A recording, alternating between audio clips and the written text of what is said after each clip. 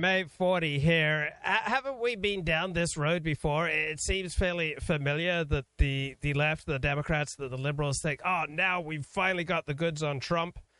We're going to be able to stop him from taking political office. I know a lot of Democrats and centrists I knew were absolutely convinced that Donald Trump would never win the Republican nomination. He would never win the presidency, that if he won the presidency, he would never take office. If he took office, he'd be impeached within 3 months, 6 months, a year, but it never happens. There seems to be a certain familiarity with the process, and you see this with this latest FBI raid, that, oh, it's like, now we've got him, right? But so far, they haven't produced the goods. Right, you'd think that if they had the definitive goods that they would produce them, though Julie Kelly argues in American Greatness that Trump is heading for indictment because Democrats control grand jury proceedings in Washington, D.C. They've got, a 10-to-1 advantage in grand jury participants compared to Republicans. So it's interesting that the voice of reason in all of this is former New York Governor Andrew Cuomo, a Democrat, saying Justice Department must immediately explain the reason for its raid. It must be more than a search for inconsequential archives. Is this or just a fight over memorabilia, says Steve Saylor? Because right now the raid looks like a political tactic. It's going to undermine any future credible investigation. It's going to undermine the legitimacy of the January 6th investigations. And so Politico says, oh, the feds have obtained pulverizing amounts of evidence. Well, let's see. All right. They haven't come forward with that. Let's go to Tucker. Good evening and welcome to Tucker Carlson. You people say the federal government seems big, maybe bigger than ever. Well, it actually is the largest employer in the world, the federal government. Nothing else comes close. Not Google, not Amazon, not the Communist Party of China, nothing. How many people work for the United States government? Let's put it this way. There are more than 100 countries around the world whose total populations, that is every man, woman, and child, are smaller than our federal workforce. Entire countries, many of them. The U.S. government, in other words, is astoundingly large, world historically big, scale without precedent, truly gargantuan. So what do all those people who work there do every day? You may be wondering that. Well, it's a good question. Actually, nobody's really sure, including many of the employees themselves. Fundamentally, the federal government is a mystery. Like the universe, it goes on forever. It makes you feel small thinking about it, which is probably the point. The good news is every once in a while, our government does something you can actually understand. That happened recently when Joe Biden signed a $750 billion piece of legislation called the Inflation Reduction Act. What does the Inflation Reduction Act do? Come on, what are you, slow? The answer is right there in the name.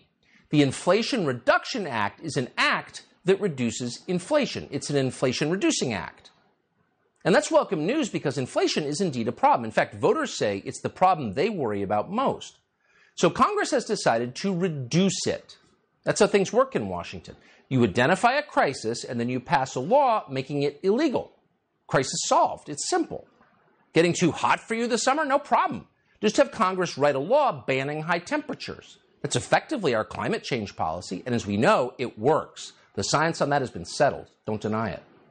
Now Congress has decided to bring that very same approach to inflation. Just command it to go down. You can imagine how terrified inflation will be when it discovers it's being reduced by our all-powerful Congress. Wait, it'll say in horror. You passed an Inflation Reduction Act? Okay, fine, I surrender. Gas is now $1.50 a gallon, hamburgers $2 a pound. Sorry for the high prices.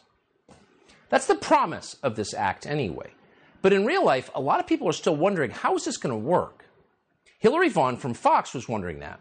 So yesterday, she caught up with Senator Joe Manchin of West Virginia. Manchin is the man, the single man whose vote made this bill possible. Is the Inflation Reduction Act really going to reduce inflation, she asked? Here's how Joe Manchin responded.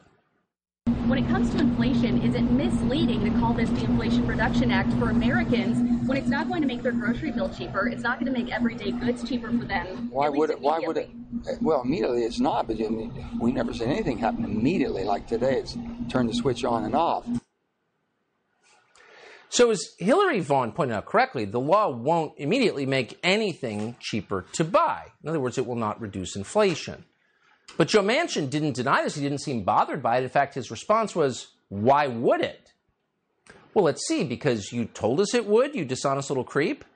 And then you printed another $750 billion of fake money, which is exactly the habit that caused historic inflation in the first place, all this fake money printing. So what's the upside of this bill exactly? Joe Manchin didn't say. Congressman Jamie Raskin of Maryland couldn't explain it either. Watch this. I know that those who've been blaming President Biden for the inflation going up are now giving President Biden all the credit for inflation going down. So we're moving things in the right direction already. And what parts of the bill do you think will quickly work on that specifically? Next question. I'm Jamie Raskin. I'll say anything. What parts of the Inflation Reduction Act will actually reduce inflation? Next question, says Raskin. He actually said that out loud, as you just saw. In other words, you've caught me lying, and I don't even care. Go away, peasant. So as it turns out, and we hate to break this to you, the Inflation Reduction Act may be a classic example of misinformation. Imagine buying a bottle labeled shampoo and finding out the hard way it was actually drain cleaner. It's like that. So if there's one thing we can learn from the so-called Inflation Reduction Act, it's that in Washington, words no longer have any meaning at all. The empire has officially entered its postmodern phase, where there's no connection whatsoever between the sounds that emerge from the mouths of our leaders and observable physical reality. Congress might as well have called this the Eternal Happiness Act. And why not? That'll probably be the name of the next bill Joe Biden signs. And we hope so, because we are long overdue for Washington to ban sadness. They ought to get on that. Not that this bill was even thought about by Joe Biden. Not that he even noticed this bill. Biden doesn't get too caught up in the meaning of words these days. Biden is definitively post-literate at this point. Here was the scene as he signed his most recent legislative triumph. Okay.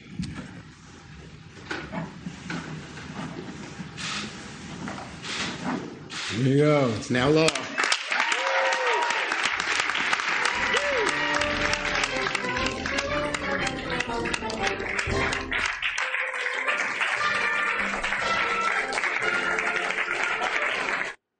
Okay, here we go.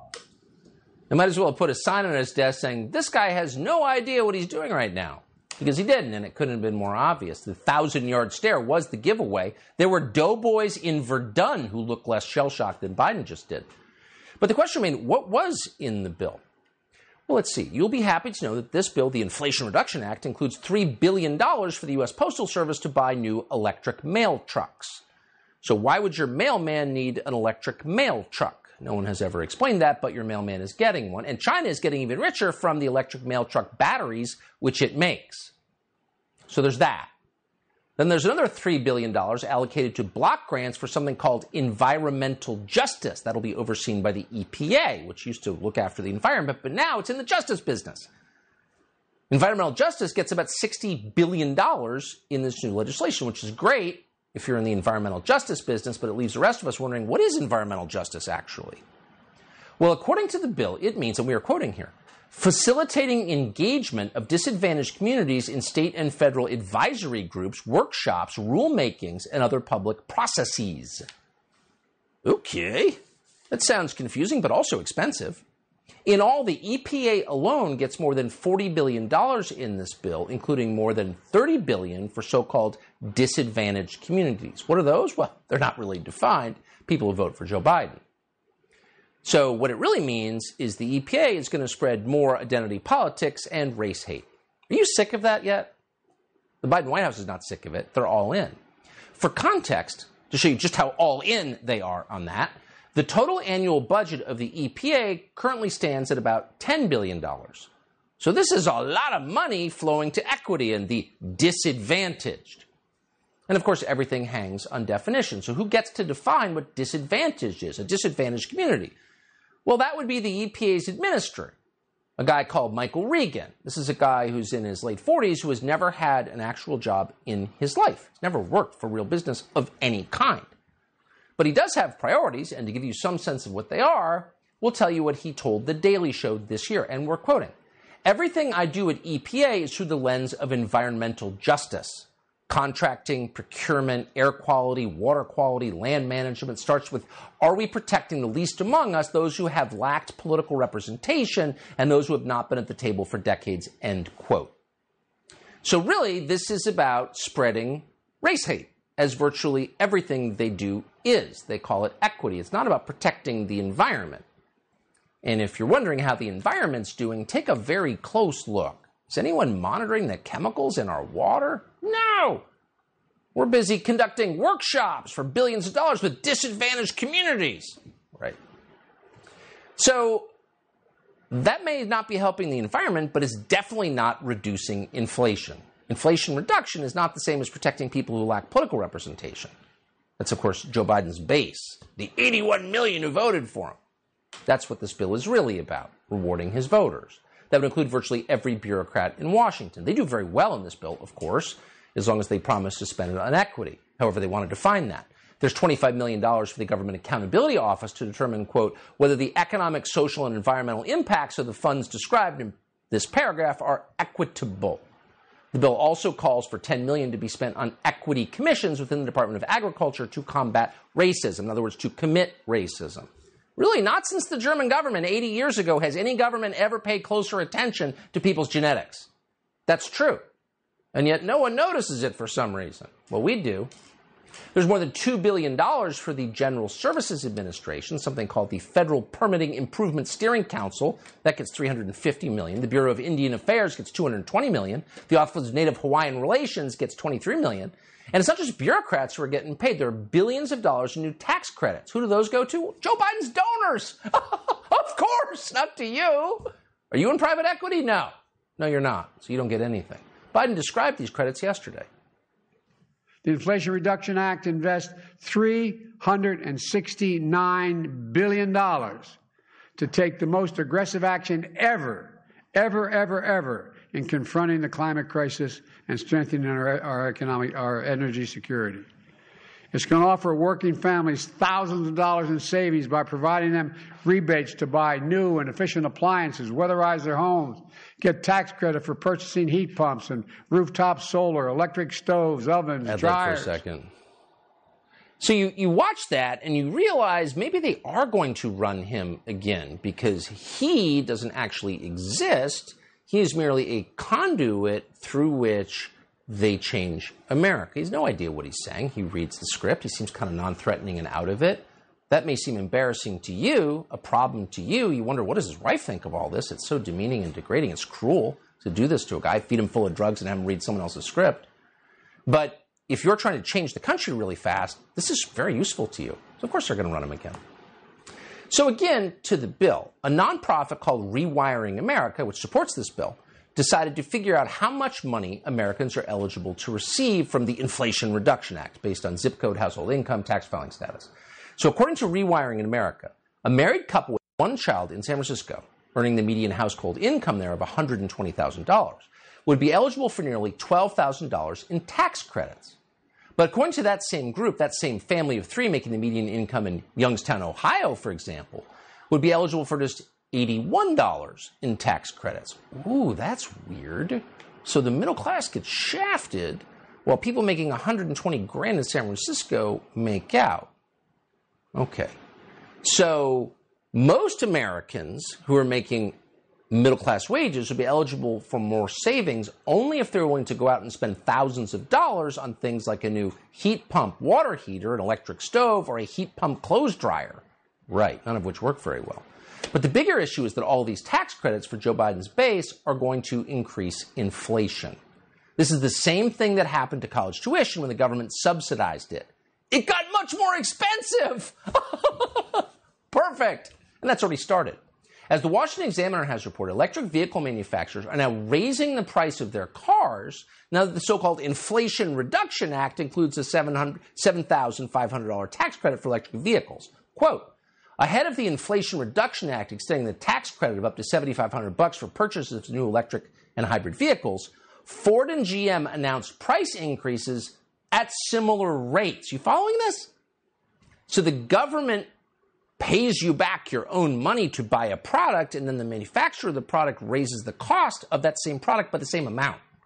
Oh, so it's a subsidy for them, not savings for you.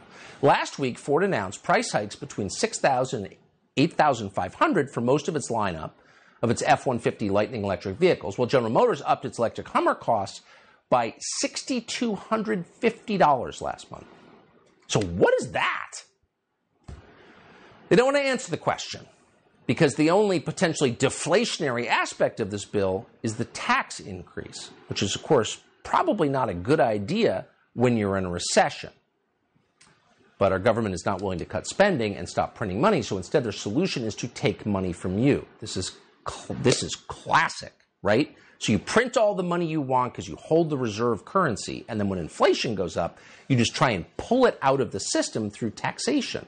That's modern monetary theory. Look it up. According to the Congressional Budget Office, this act will cost the middle class $20 billion a year in new taxes. The Joint Committee on Taxation has concluded that under this bill, 61% of taxpayers making between 40 and 50 grand will see a tax increase. 91% of Americans making between 75 and 100 will see their taxes go up. And 97% of Americans making between 100 and 200 will see their taxes go up. So if you're making 100 grand in Arlington, Virginia, are you rich? Oh no, you're barely scraping by. So it turns out that Biden was lying. Just yesterday, he told us that no one making under $400,000 a year will see their taxes go up. Watch. And I'm keeping my campaign commitment. No one, let me emphasize, no one earning less than $400,000 a year will pay a penny more in federal taxes. Folks.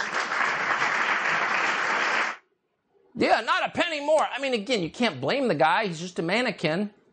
But whoever wrote that knew he was lying. There is one group of Americans who will not pay more under that bill, and that's Biden's donors, the richest people in the country. Thanks to the Democratic Party's hedge fund support, and they have a lot of that in the private equity world, the final revision of this bill keeps the carried interest loophole in our tax code.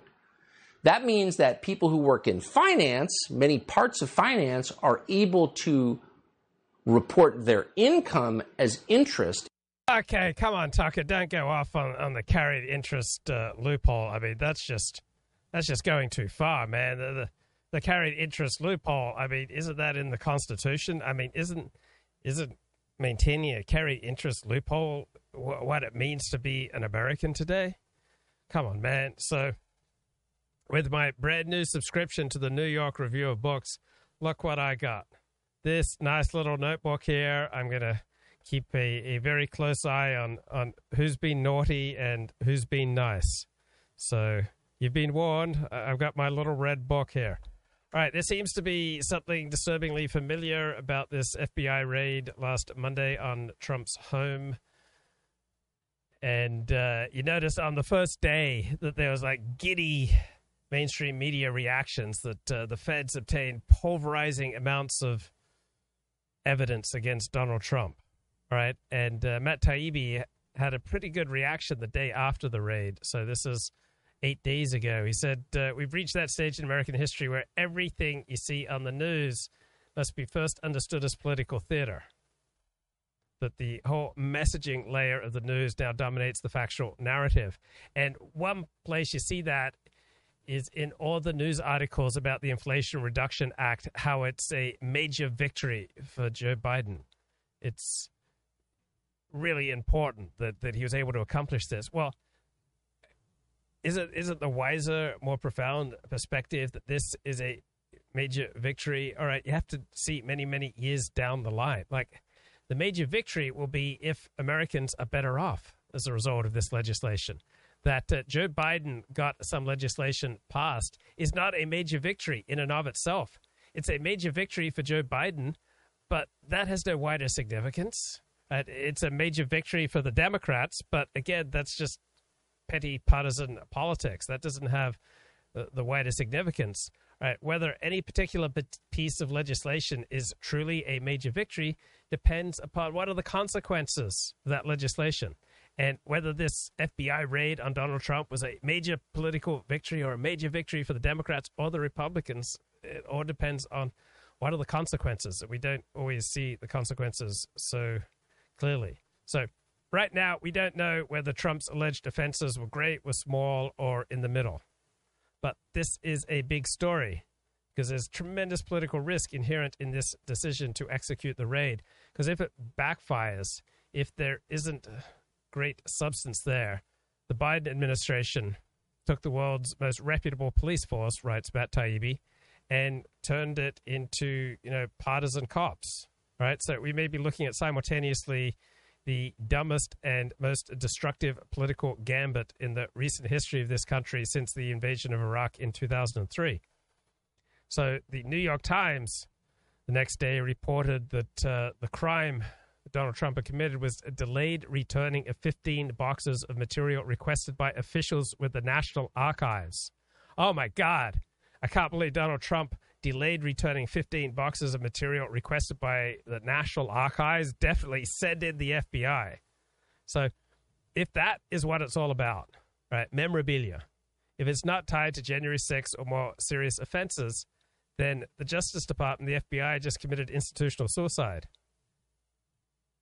I mean, no matter what you think of Trump, all right, despite all the early reports of cheers in the West Wing and that mood in the mainstream media of celebration, right? But we're now 9 days on from the raid, and we don't have any evidence that Donald Trump committed a crime here. And so there are whispers in the news business that editors are striking down a lot of jubilant language, and you can even see this playing out on cable TV. So even the most craven of the on-air ex-spooks are kind of crawling backwards from their buzzwords. So you see MSNBC talking about Trump raiding, the FBI raiding Trump's Mar-a-Lago home, and then they update their language to execute a search warrant. And we've seen this kind of numbing pattern of rhetorical slippage in coverage of all sorts of investigations into Donald Trump. All right, so initially, they've really nailed him this time. That the authorities had probable grounds to believe a crime had been committed. And the affidavit in support of this search warrant must be something else, says a Harvard-trained former assistant U.S. attorney. And you have all this hyperventilation. But how many people remember all the other times that this exact rhetoric was deployed in an interminable list of other Donald Trump investigations only to backfire later? So the critics and opponents and enemies of Donald Trump have done, a fairly effective job of limiting him. So once Trump won the 2016 election, they did everything they could to limit him, and they were moderately successful, and they denied his re-election bid. But it just seems to be kind of a numbing familiarity with this, great waves of elation, and then the days and soon weeks start going by, and you realize that there isn't substance to back up the elation. So Julie Kelly writes in American Greatness that's inevitable the Justice Department will bring criminal charges against Donald Trump, that this FBI stunt at Mar-a-Lago is part of creating the optical illusion that Donald Trump is guilty of any number of crimes related to January 6th or the mishandling of secret government documents or both. So it seems like Attorney General Merrick Garland and the whole Justice Department are fairly busy trying to build a public case against Donald Trump. Any indictment would be the result of a grand jury investigation, and these proceedings will be held in Washington, D.C., in a courthouse filled with loathing for Donald Trump and his supporters. So grand juries are composed of residents of Washington, D.C., who gave Donald Trump 5% of the vote in 2020 and 4% of the vote in 2016. They've already issued hundreds of indictments and thousands of criminal charges against January 6 protesters. Right? This includes charges against 16 January 6 protesters for seditious conspiracy. Right, this is a rare criminal offense for which no American has ever been convicted, but they're bringing it up against January 6 rioters. And so far, Merrick Garland's Justice Department is completely undefeated in jury trials of January 6 defendants. right? So Washington, D.C. juries are returning unanimous guilty verdicts on every single charge in 7 trials since March. And they're not allowing any of these trials to be moved outside of Washington, D.C. So these D.C. district court judges are denying every application for a change of venue. So this is the legal and judicial circle of hell now coming for Donald Trump. So Democrats have raised expectations that Trump will soon be in handcuffs, and failure to do so will result in a harsh backlash by their own voters. So the Democrats better deliver Donald Trump in handcuffs or face revolt from key members of their own party. All right, Brian McClanahan has some good points. It's laughable what Trump could be potentially charged with in this particular case. And it also applies to Hillary Clinton as well. Though in her situation, I think it's much more dangerous for national security. She was Secretary of State and destroyed thousands and thousands of subpoena documents by wiping the server, of course, keeping a home server so she could do things on the side, and also destroying materials like that.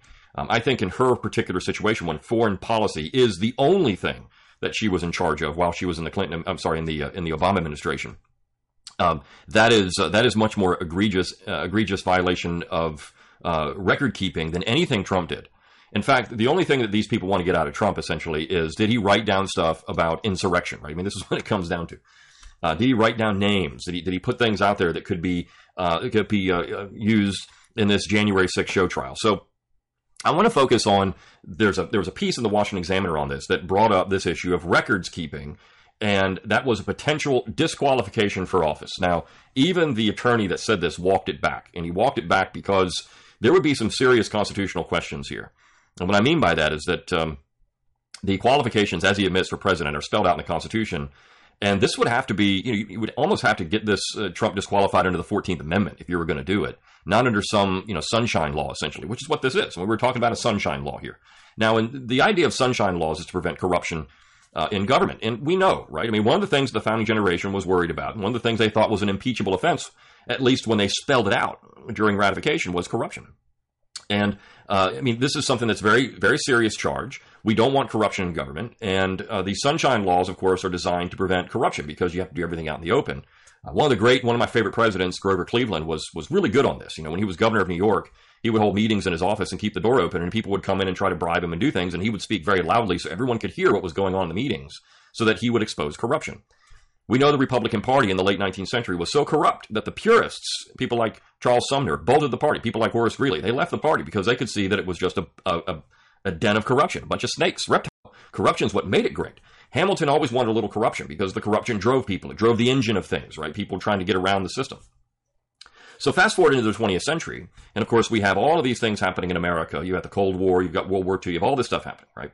But the Cold War is the big one. The Cold War is the big one. The Cold War is the big one because there is all this discussion about infiltration in government and fifth columns and communist influence in government. And so it wasn't, the idea was to try to root this out by ensuring that records were properly kept. That was, on the surface, that's what the argument was. We need to make sure that the president keeps all the records and these people in office keep all their records. You can't destroy this stuff. You can't flush it down the toilet, which is, of course, there's images now of Trump flushing, or somebody flushing stuff down the toilet. Could have been Trump, but with handwritten notes. So what we've done essentially is criminalize taking notes and not passing them on to the principal. I mean, this is what's happening, right? The bureaucracy, the deep state. This is prime for bureaucrats. They love this stuff because the bureaucracy, the pencil pushers, the paper shufflers, these people want to make sure that you have every single piece of paper. So ostensibly to prevent corruption, but more importantly, to backtrack what you've done and actually get you. These are gotcha things, right? This is what the design of this is. Now, a lot of this stuff is kept under lock and key at the National Archives for a certain amount of time. And maybe we don't keep these things. Historians can't properly document things. We know that people stole stuff out of the National Archives all the time. And of course, as the piece I'm going to go into says, most people are never prosecuted for this. They just hand the stuff back over and everything's okay. Yeah, don't worry about it. Go on your way. You might get a fine. Maybe you can't go research at the National Archives or something, but you're not thrown in jail for it, right? But that's the design here, to make sure that people can get people. This is bureaucracy being the nanny state. It's the nanny state with elected officials. I mean, this is what's happening. Now, to give you some historical perspective, I will in a second when I get through some of the piece, because This is a new process in America, something that would have been scoffed at by members of the founding generation, even into the 19th century. So this is from the Washington Examiner. Trump disqualified from holding office. Clinton-linked lawyer points to U.S. code after FBI raid. With news of the FBI raiding Mar-a-Lago, buzz quickly bubbled up Monday evening about whether former President Donald Trump could be disqualified from holding office again. The FBI search of the Florida resort was related to Trump's handling of presidential records, including classified documents after leaving office, sources told CNN. The search warrant was connected to the National Archives, a senior government official told NBC News. So this is all about records that Trump possibly had at Mar-a-Lago, and they show up with machine guns and everything else to try to go and bust his safe open and get some boxes of stuff out of Mar-a-Lago. Again, the idea is to get Trump, right? To find some way. This is really searching in the dark now. We're trying to find something. They know that there's not really enough evidence. And the January 6th is not produced enough. It's all suspicion. Even Jonathan Turley points this out. There's not really much action here. It's all discussion. So if Trump's taking notes, a note can now be used as evidence that Trump was doing something wrong, but of course he never acted on any of this, really. None of this, right? So that's the point. They know they have nothing. They know all that they're doing is just tarnishing his name. Well, this guy was thinking about this. Well, when is thinking about something actually a crime? It's not. Only if you act on it, then it becomes a crime. Now, remember, I talked about this on Monday. Suspicion of something now can be used for indefinite detention in America. Suspicion. So there's suspicion that he was doing this. There's suspicion. This is where we're criminalizing thoughts in the United States. And this is where this stuff gets a little bit crazy. The piece continues. Such reporting had Mark Elias, the top lawyer for Hillary Clinton's 2016 presidential campaign, who was drawn scrutiny for his role in pushing Trump-Russia collusion claims, pointing to U.S. Code Title 18, Section 2071, quote, "The media is missing the really, really big reason why the raid today is a potential blockbuster in American politics," Elias said in a tweet. The first subsection says, "Whoever willfully and unlawfully conceals, removes, mutilates, obliterates, or destroys, or attempts to do so, or with intent to do so, takes and carries away any record, proceeding, map, book, paper, document, or other thing, filed or deposited with any clerk or officer of any court of the United States or in any public office, or with any judicial or public..." Okay, so let's put this into some more context. I was getting into an argument with two aficionados of Japan when I was in Australia, and they pointed out that Japan can't declare a state of emergency. That is forbidden by their constitution. And so you don't have to be concerned about Japan declaring a state of emergency, for example, to combat COVID or to fight against China. And my response, you really think that Japan would risk its survival for some kind of, bureaucratic nicety that they will risk their well-being, the health of their nation, because it's in their constitution? And it's like, yeah, it's in the constitution that you can't declare a state of emergency in Japan. It's against the constitution. Well, the constitution's not a death warrant. Constitutions can be great, but you don't get to turn off your thinking, and you don't get to abstain from making decisions because you have a constitution. So I'm all for the rule of law, but the rule of law is never going to be a precise algorithm. It's never going to be just something that a computer spits out. The rule of law will always require people to make a decision, right? It will always have a substantial human and subjective component. There's no way around that. So in some places, you can drive 5 miles an hour over the speed limit, and you're in great danger of getting a speeding ticket. In other places, you can drive 15, 20 miles an hour over the speed limit, and you're in no danger of getting a speeding ticket because people are applying the law in both places, and people have different incentives, and they have different informal policies. So it's like trying to understand how your new job works. Do you get most of your information from the job manual, or do you pick it up from gossip? So in the final analysis, someone has to make a decision. Merrick Garland and the Democrats made a decision to arrest Donald Trump to try to buoy up their supporters and their turnout for the midterm elections, just like John F. Kennedy risked a nuclear war with the Soviet Union by throwing down in a massive confrontation over Cuba right before the 1962 midterm elections. And George W. Bush, large part of the reason he invaded Afghanistan in 2002 and Iraq in 2003 is that he thought that would be good politically for himself and for Republicans. So we have bureaucracies and we have procedures and we have laws, but man does not live on law alone. So our Secretary of State, Anthony Blinken, likes to talk about the rules-based international order. And rule of law is great, but we're not going to sacrifice America's well-being to the rules-based international order. If the rules-based international order is going to prevent America doing something that is vital for its national self-interest, America is going to ignore the rules-based international order. Right? You just can't escape making a decision. The primary purpose of every state is to survive. You can't just outsource the rule of law to objective algorithms and robots. And we have to decide what kind of country we want. And we have to decide how we're going to apply the law.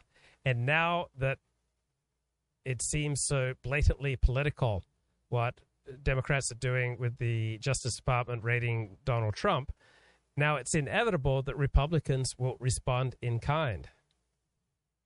Now, FBI agents are going to be in increased danger. I don't see why the FBI agents who carried out this raid should maintain their anonymity, right? Most people in the workplace have to be accountable for what they do. If an FBI agent is appalled by what's going on with the FBI, then he needs to leave. There's got to be massive blowback against the FBI because of the choices of the FBI. Well, let me rephrase that. Because of the choices of the Justice Department and how they deployed the FBI. Those FBI agents who carried out the raid didn't have agency. They were just tools. They were just instruments. But unless the Justice Department and the FBI provide evidence that this raid was necessary and vital to the national security interests, so far they haven't, Trump gains considerable political capital. The Republicans will pay this back in spades. And you can't just take rescue in the rules-based order. And another thing that's going on here is that to be a good person since the Enlightenment is to be an increasingly controlled person. It's to be a secularized type of Protestant. So from a Jewish perspective, Protestants seem fake because Protestants are very nice, right? Protestants are much less likely to complain, to vent, to get angry, to get passionate, to lash out verbally compared to Jews. Like Jews and other Middle Eastern people and Southern Europeans, all right, that type of Mediterranean Catholic, they're much more visceral, they're much more emotional, they're much more likely to tell you what's on their heart and mind, while Protestants have a religious tradition, which is in large part a reflection of their genetic archetype of they evolved in a climate where it pays to be very self-controlled, to be very careful about what you say and do. So since the Enlightenment, we've had this kind of internalizing of this secular Protestant approach to life where you're very careful about what you say so that you're not racist, you're not sexist, you're not bigoted, that you're always maintaining inside yourself, as demonstrated by the smallest gesture and the smallest words, that you are saved, that you're one of the elect. So I grew up a Seventh-day Adventist Protestant, and if I told someone to F off, they would have had great concern about my heavenly salvation. If I had told someone that, I'd had premarital sex, they'd have great concern about my heavenly salvation. If I publicly said things that were explicitly racist, they'd have great concern about my heavenly salvation. If I started swearing after dropping a piano on my foot, they'd have great concern because my swearing and my visceral emotional outbursts show that I don't have true faith in God. And so now we get the secular version of this where people are expected to internalize such an incredible level of self-control that they never even say or note down bad words, that they're not sloppy with paperwork. And there is this essentializing of the virtue of self-control. Self-control is a wonderful thing. But just because somebody says F you, right, there's no inherent quality that you can then attribute to them. All right, they're not necessarily a threat to you. They're not necessarily likely to be violent or to break the law. But there is in the liberal left this attribution of essential qualities to people who don't maintain this high level of internal self-control. So if you slip and you say something racist or sexist or bigoted or ableist or ageist or lookist, right, you've then shown that you're not one of the good people, that you're not saved, that you really haven't internalized what our society is all about. And I think this is what Brian McClanahan's talking about. Public officer of the United States shall be fined under this title or in prison not more than 3 years or both. The following passage then that says anyone, quote, having the custody of any such record, proceeding, map, book, document, paper, or other thing, willfully and unlawfully conceals, removes, mutilates, obliterates, falsifies, or destroys the same, shall be fined under this title or in prison not more than 3 years or both, and shall forfeit his office and be disqualified from holding any office under the United States, was the one Elias highlighted. The former federal prosecutor, Harry Littman, argued Elias made a huge point about the record provision the Justice Department appears to be investigating. So this could be the whole enchilada in terms of DOJ resolution, he said. So these are two little lefty lawyers running around saying, here we go, we got him, we got Trump. Look at what we got Trump. And they're bitter over what happened in 2016 with the FBI. They're bitter about it. Look, this is payback. They know that Hillary Clinton lost in 2016 because of this kind of stuff, right? People didn't trust her. Now, Hillary Clinton was a horrible candidate, and she I mean, look, the Democrats, stepped in it, but Hillary Clinton lost in their mind in 2016 because of this kind of stuff, because of the server, because of the accusations made by the FBI in the last days of the campaign. This is why she lost. So what they're trying to do is dredge this stuff up so that they can get Trump and they can get back at Trump, because they think this is it. These people have such bad Trump derangement syndrome. They're really missing the bigger picture in America, which is Americans don't really like these kind of spineless weasels. They don't like them. They think they're silly. They think they're stupid, and they want them away from government. Right? I think the majority of Americans are in that position. They look at these people as just a bunch of blobs, and they're missing that. Trump, in so many ways, Trump was just a conduit. Make America Great Again comes from decades ago. Right? This is something that's bigger than Trump. I mean, if you take my Southern Cultural and Intellectual History class at McClanahan Academy, I talk about in the 4th class Pat Buchanan and his Make America Great Again speech in 1992. It was a huge deal. And of course, I get into Jimmy Carter's Malay speech, which is, make America great again. This is what it's all about. If you go back to George Wallace and you read what Wallace was saying in 68 and 72, it's make America great again. That's what it is. And people don't realize that the movement, Make America Great Again, is bigger than Trump himself. So you can take out Trump. Now, again, some people have pointed out by doing that, what you're going to do, of course, is create among his followers and people that support Trump, they're going to look at this as petty, and they're going to energize because of this. I think that's true. I think people are really going to get fired up over this if Trump is disqualified from holding office because of some technicality like this. But you've got the true believers. If you go on social media and you look at the tweets and you look at all the replies and everything, you got the true believers out there that believe that this is the smoking gun. This is going to get Trump, and it's going to take him out, and Make America Great Again is going to die, and all of these MAGA people are going to go away. It's all going to be discredited. There's nothing to it. It's all just a cult of personality, where I would say it's actually something much different. This is people actually acting on the ideas behind this and the symbolism behind it more than anything else than just Trump the man. Now, Trump is funny. Trump says funny things. He makes great speeches. He's very engaging with the crowd. That's part of it. But the whole idea is bigger than Trump. The piece continues. MSNBC contributor Frank Figliuzzi, who served formerly as the assistant director for counterintelligence at the FBI, offered some words of caution. Quote, first, I want to caution people. The majority of people in these cases, if we're indeed correct that this is largely about a National Archives case, they don't get charged. But then again, the majority of the people turn over their documents, he told MSNBC host Lawrence O'Donnell. Convictions under U.S. Code Title 18, Section 2071 were previously debated during the 2016 presidential cycle after former Attorney General Michael Mukasey argued in 2015 that Hillary Clinton would be disqualified from holding office if...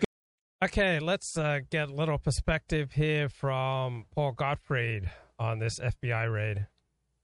Rising. Paul, what are your thoughts on what happened? Well, it was not something that took me entirely by surprise, since I think the FBI and the other Secret Service branches of our Secret Service are very much in league with the deep state, and which means the Democratic Party, and they obviously hate Trump, whom they see as, at least rhetorically, a threat. He hasn't really done that much against them. There are many things he could have done to overhaul the federal bureaucracy, to transfer people from one job to the other, to clean house in the FBI. He didn't do any of these things. But the fact that he expressed hostile feelings toward these people and did something called the deep state, and was hostile to the Democratic Party, with which the Secret Service has been allied, particularly since Obama became president. I think all of these conditions or situations, in some ways, contributed to what was done Trump. Now, I think there were other reasons that they did this that to me are very obvious. None had to do with declassification. I think this is a bunch of junk. He could declassify stuff. He was cooperating with them and so forth. As the governor of Texas has begun busing migrants to sanctuary cities like D.C., New York, which richly deserve them. But it turns out a lot of these illegal aliens are not making it to those cities. They're winding up instead in places like tiny Dade County, Georgia, which is in the rural western part of the state.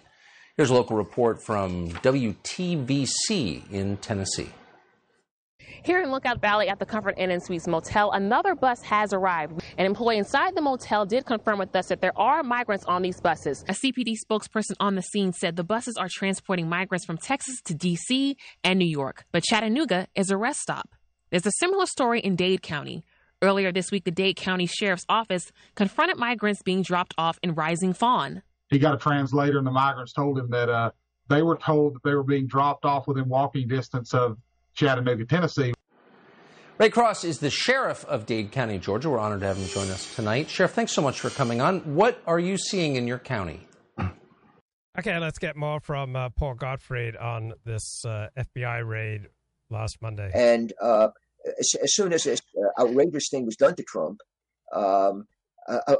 immediately, his base rallied to him. Republicans who didn't like him had to come out and say nice things about Trump. One of the people, though, who did not even pretend to be on his side was Mitch McConnell, who hates Trump, and thought that he was sort of messing up the way McConnell did business and participated in bipartisanship and so forth. But generally, Republicans did come out in strong support of Trump, including Tim Scott in South Carolina, who was extremely irate and eloquent, in going after the FBI and their unwarranted. It really was an unwarranted raid. So what they've done is sort of made Trump the issue. And if Trump announces his candidacy before the midterms, then he becomes even more of an issue, right? And the Democrats have something they can run on. I think that this is important because they've messed up everything domestically, right? Immigration, inflation, critical race theory, crime, on all fronts. And they've been very unsuccessful. But what they've been able to do by raiding Trump's house, as well as passing this inflationary anti-inflation bill and hiring, in which they have to hire 87,000 new IRS agents to go after people, what they've done is appeal strongly to their base. I mean, their base is profoundly ideological. It is anti-bourgeois. It is anti-American. It is against normal people. And it is all for making government all powerful to reconstruct society. And of course, it is entirely in favor of destroying Donald Trump. There was one FBI agent said about executing Donald Trump. So, I mean, hatred of Trump has become the centerpiece of Democratic politics. So they've been able to energize their base and at the same time driving Republicans into making the midterms somehow about Donald Trump rather than other issues. The GOP base would be demoralized, absolutely, because they would imagine that populist right who's supposed to be on his side. I think he's a liability. Now, these are people who hate Donald Trump. And I think the negatives for Trump are much more striking than to support. I say this as someone on the traditional right who's supposed to love Trump and on the populist right who's supposed to be on his side. I think he's a liability at this point to the right. He galvanizes it, that's fine, but he is very, very damaged. And, liberal media's been coming after him for years, and so have the Democrats and so forth. And he has not always handled himself very well. Most of the time he has not. He has made wild charges. He's fought with rap stars. He's behaved in a very undignified fashion. I think by identifying with him, the Republican Party may make itself more vulnerable in my view. And I say this with profound regret because I do not dislike Donald Trump. And I think what is... Wow. Fox News just put on an ad for a group with regard to the USS Liberty. An incredible wind. And everything immediately went black. I was gurgling a mixture of water, seawater, and oil. And everybody else in that space was killed. 34 men killed. Israel attacked 174 men wounded. In 1967. There was blood everywhere. And Congress just looked the other way. Get the full story at justiceforliberty.org. Do you want to do something really smart today? Well, justice for USS Liberty. I mean, not only that's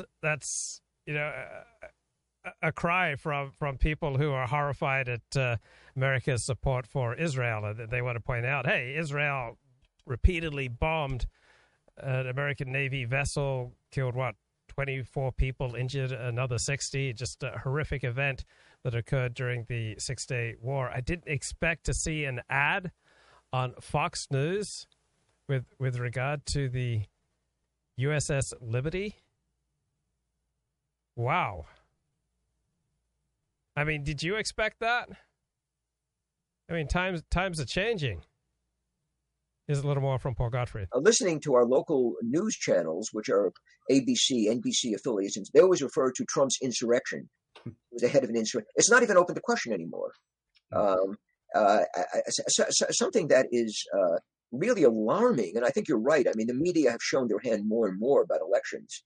But I'm noticing the way they treat the Oz-Fetterman race in my state of Pennsylvania. And the reality is that Oz is running his tail all over the state, giving speeches, going to different places, crisscrossing the state. And the media pretend he's absent. Whereas Fetterman is like in his basement, the way Biden was. And they show pictures of him running around, which are like 10 years old, these pictures. He hasn't done anything. But they lie about what's going on. You know, and they make it appear as if Fetterman is hyperactive and concerned, whereas Oz, is living at his mother-in-law's place in New Jersey or is out of the state or something like that. It is the most utterly dishonest. Okay, let's say hello to David. David, how's it going, man? Hey, Baruch Hashem, Luke. Yes, sir. So how you been? I've been under the weather, but I haven't spoken to you in 10 days. So what's new? What have you been working on? Baruch Hashem. Yeah, I'm writing regularly, so I'm doing a lot of research. I probably read like over 10,000 pages on psychology, mostly theories of self and identity formation.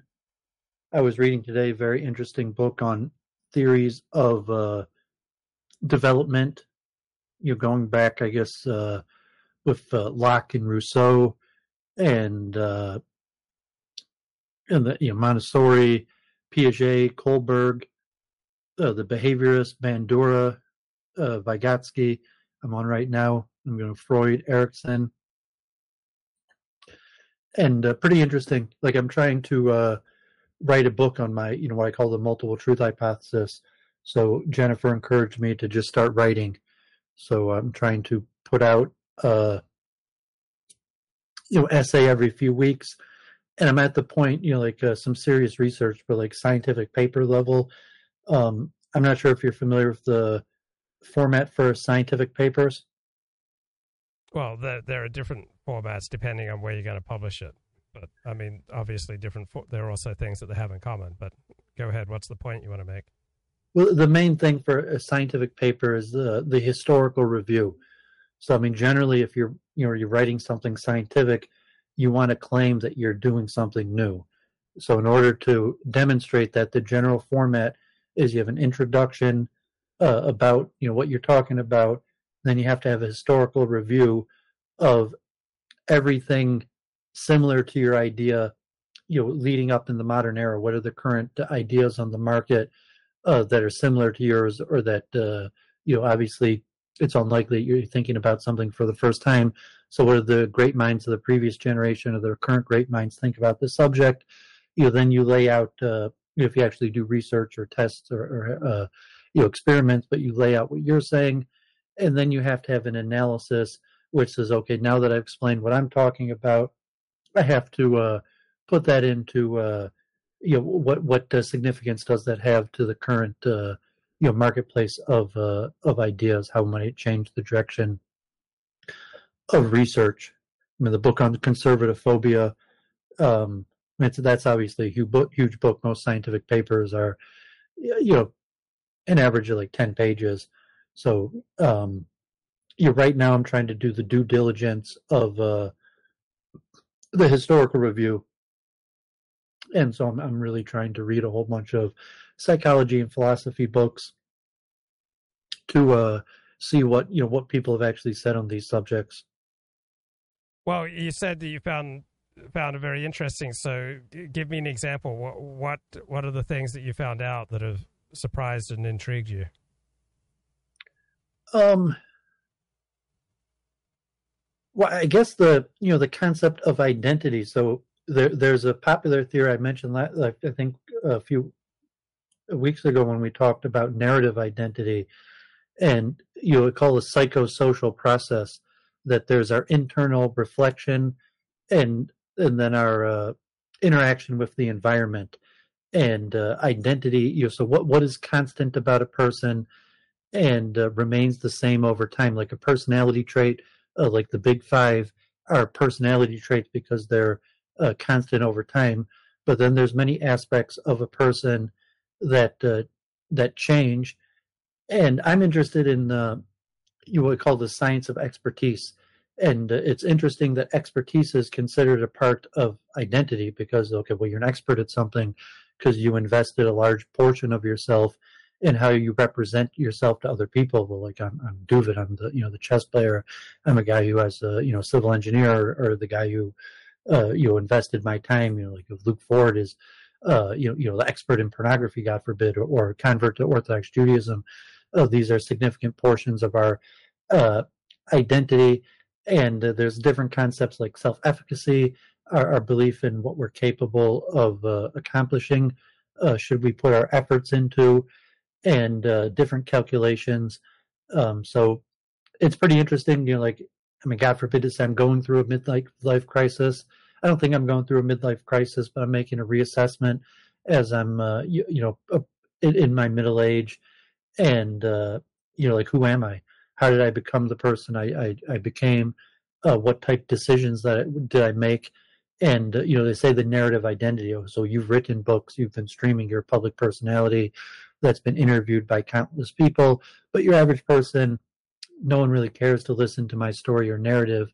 But there's, we have our family, or at least my own self-concept, what I tell myself, the way I understood the decisions that I made, and then to reanalyze it. Like maybe I was wrong about what I thought caused me to become the way I did, and that could have significance to how I live the rest of my life and how I could act in a different way. So I mean, you're more in 12 steps is more practical, focusing on self-improvement, behavioral changes. I guess I'm interested in the practical, but I'm more a theoretician, thinking about the theoretical aspects of consciousness and psychology. Well, I'm just thinking one example that immediately comes to mind that touches on what you're just describing. Think about what it's like to do a live stream when nobody's watching, when 5 people are watching, when 25 people are watching, or when 1,750 people are watching. I mean, it really has a profound effect on you. I mean, you get a lot more energy the more people who are watching and interacting. And it also has an effect on you if the people in the chat are doing the equivalent of, throwing rotten tomatoes at you while you're sharing your thoughts versus people who are interested and intrigued and want to know more. So just that variable of the number and the quality of viewers that you get is going to have a tremendous effect on your confidence level, on your energy level, on the coherence of your thought. When you're feeling at ease with yourself, your thought tends to be much more smooth. But if you feel under assault or under attack, your world will kind of shrink down, and the things you say will be more awkward, more jagged. Your movement will become more awkward. You'll develop all sorts of unnecessary compression and tension patterns in your throat, in your neck, in your face, in your stomach, across your shoulders, across your back. So just these comparatively little things of the number of people and the quality of people who are watching you can have a profound effect on your identity at the time. Do you have any thoughts on this? Yeah, definitely. I mean, we talked, Jennifer Church of Entropy on Week in Review a lot about the establishment of expertise. So, generally, I'm not that interesting of a person. Most people they're not really that interested in me. If there's an audience, it's because I've established expertise, and then to feel like, the audience. So I released an essay today on the chess server. Thank God it got 1,000 views in the first day on the hero's journey, Joseph Campbell, in the monomyth 3-part process for of myths or becoming a hero. Basically the and so I was tying that to expertise, that any person, I was just a general person, and then for whatever reason I worked really hard to acquire expertise, and now I'm here to give over my expertise, let alone a hero in a small light. And it could be like a plumber or any professional that that has credibility. There had to have been something that made them decide to go into the professional field and put the effort and work required. But I'm having plumbing work at my house done, but do I really care my plumber's journey of why he decided to go into plumbing? Basically, I just want the job done right. And for streaming, I don't talk that much about myself, and I usually assume that people aren't that interested in me. So I've seen that I've had big streams where I've had a handful, over 1,000 audience, and even semi-regular on bigger channels, and it's usually just giving over my expertise. And then if they come back to my platform, they're not really that interested. It's like, oh, now I'm Duvid, you want to ask me anything? It's like, no, I don't really have anything to ask you. You're like, aren't you curious about who I am, or my biography? Is like, no, not really.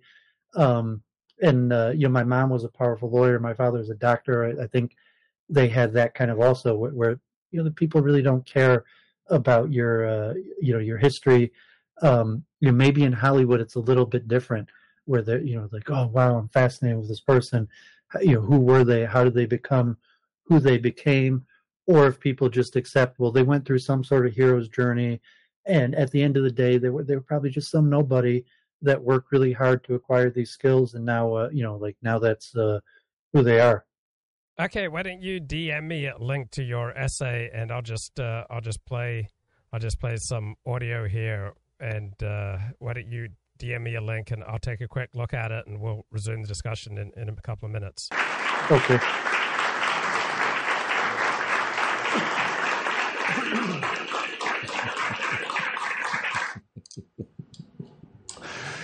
One-man Typhoid Mary. Unbelievable. Sean Hannity, right now. All right, Tucker, and thank you. There's your president. Welcome to Hannity. All right, tonight the people of Wyoming, they have spoken, and after losing by nearly 40 points to Harriet Hageman in last night's primary, Liz Cheney's days in Congress now are officially numbered. Liz sadly could not see the forest through the trees. She allowed her hatred for Donald Trump and Trump supporters to consume her. This became Cheney's singular focus in life. There was no bridge she wouldn't burn, no colleague she wouldn't betray. Okay, I'd have to. I just took a quick look at the essay, and there's nothing that I'm able to react to right now. So this is going to be the first in a long series of essays, David? It's actually the 10th, my 11th essay. So this one was actually my first essay, and I had published the first two just on Twitter, like Review. Twitter has like a blog hosting spot, and it's not very good. You can't edit it. So on the third one, I started posting on the chess server, and so I've done 11 essays, and so this was actually the first essay that I just revised and posted on the chess server. And I was talking about the establishment of credibility or expertise. So I think generally I don't want to listen to Duvid. What does he know what he's talking about, or more than all these other people that think they know what they're talking about. But on the chess server, I'm a pretty good chess player, so I think it adds credibility, and so it has over 1,000 views. I'm averaging in the high hundreds of views on the chess server, as opposed to Twitter. I'm only getting tens of views on my blog. Okay, and so what are the key components of the hero's journey? The hero's journey comes from Joseph Campbell, and I guess he wrote in 1949, where he says there's 3 generic processes of departure, initiation, and return, and he subdivides these into 17 steps. But the concept is that all heroes, all myths, biblical prophets, great people, have this basic 3-step process where they're, kind of like an average person, and then they depart and leave society. And so that's the first step is being, departing regular life. And the second step is like an initiation process where they're given some sort of special wisdom. And then the third part is the return, the triumphant return, where now with this special wisdom, they're able to come back into everyday life and, transcend it. And, so Moses is a great example who, he takes, I guess, high birth and is in Egypt's house, but he goes into the desert and he's revealed God, God's at the burning bush. And then he goes back to, lead the Jewish people out of Egypt. And I was just mentioning, any general acquisition of expertise where, whatever reason you're just an average Joe, and then you're like, well, I'm going to, withdraw from society to work really hard to acquire some special skill.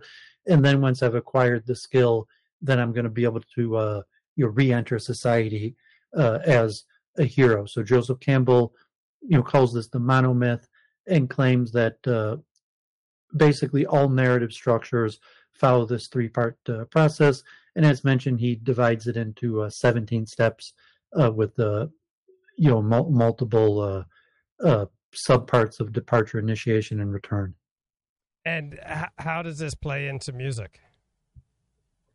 So I put that most music has this same 3-part structure where you have a key where there's a low key introduction, then introduction of dissonance, and then the high part that has like a resolution of dissonance, usually the chorus.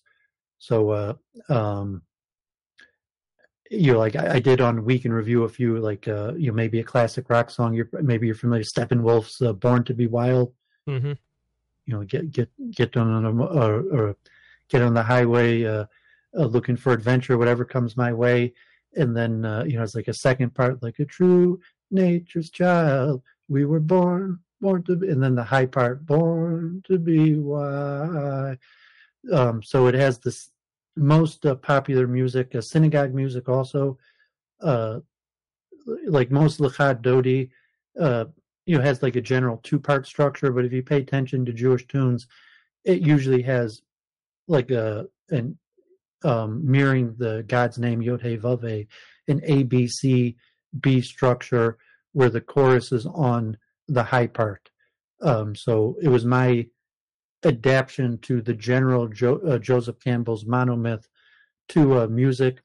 And I'm not sure if you're musical or read musical notation or have like a memory of songs to, like a popular song to like, part 1, part 2, part 3, or recognizing that, that it's repeating a certain part. Right. So, I mean, music and literature, in large part, they depend upon a feeling of comfort by giving you what you expect and what's familiar. At the same time, if they only give you what you expect and what's familiar, you'll get bored with it. So they have to always introduce some dissonance against your expectations so that it keeps you interested, but not too much dissonance so that you become put off or feel unsafe. So people kind of want to know the direction that the music is going in. They want some familiarity with it, but they don't want to know every note in advance, or otherwise there's no point in them listening to a song. So it's a little bit like when you're a public speaker, people always interpret everything you say according to their own experiences. And so you need to be able to tune into a common reality with your audience, but then you want to move them somewhere. You want to take them someplace that they haven't been before and make them scream your name. If you're like a Barack Obama, for example, a very, very good public speaker who's able to capture a crowd. Anything you want to add? Yeah, I mean, if it's interesting, I could probably do an example with a pretty common synagogue tune. And music has a special, like the hero's journey, if you're like a television, it's a good story. So it has the backdrop of the departure, initiation, and triumphant return. But music is chanted together. So especially in synagogue, you probably know the songs, and if it's chanted together, you'll attempt, even if you're not a good singer, to sing the high parts together. And like and if you're not a good singer, because the congregation is singing it all together, kind of carries the whole congregation together with it. And it's part of the purpose of congregational chanting. I was thinking, the Shabbos Samiro, Eladon Al Kol Hamasim. You familiar with that one? Yeah. This is a Mudgets tune. I would assume they probably sing it near you. The Eladon Al Kol Hamasim, Baruch Baruch B'Pi Kol Neshama. Does it sound familiar? Yes. So like the second part, Gadlu Metuvo Muleolam, Das Uzvuna Soivimoy. So, and then the third part is a high part. Hamisko El Chayos HaKodesh B'Nadav V'Kavod Al Merkava Zgisi Mishor Lifnei Kiso Chesed V'Rachmim Muliko Edo Tovim Miyarai Shebor Eloheinu Yitzoram B'Das Uvinu Vaskel. So most Jewish tunes have this 1, 2, 3, 2 structure, where it starts out El Adon Al Kol Hamasim, and then the second part is a little bit higher, and then it has the high part Hamisko El Chayos HaKodesh, and then the come down is the repeat of the second part, and then starts with the first part. So if you're probably in synagogue, maybe you don't know the musical structure, and you're not thinking like, 3-part, part 1, part 2, part 3. If you led prayer service, you probably would, because you would have to learn a song to lead prayer services. But even Luke in the in the pews in synagogue might be singing the high part, and gets your blood working because you're singing the high part, and that's kind of the design of communal chanting congregation. If it's a good prayer leader, he'll have the whole congregation chanting, and it's enlivening. So like, we mentioned before, like, Chabad, and, you'll be dancing arm in arm with people. So it's usually a musical technique that I'm referring to, kind of like the hero's journey, that causes that to happen, because it starts out with like a simple repetitive tune that anybody could sing. And then it, leads to part 2, and then to part 3. And in part 3, everybody's singing, very high, and that's, invigorating, because it takes your full breath.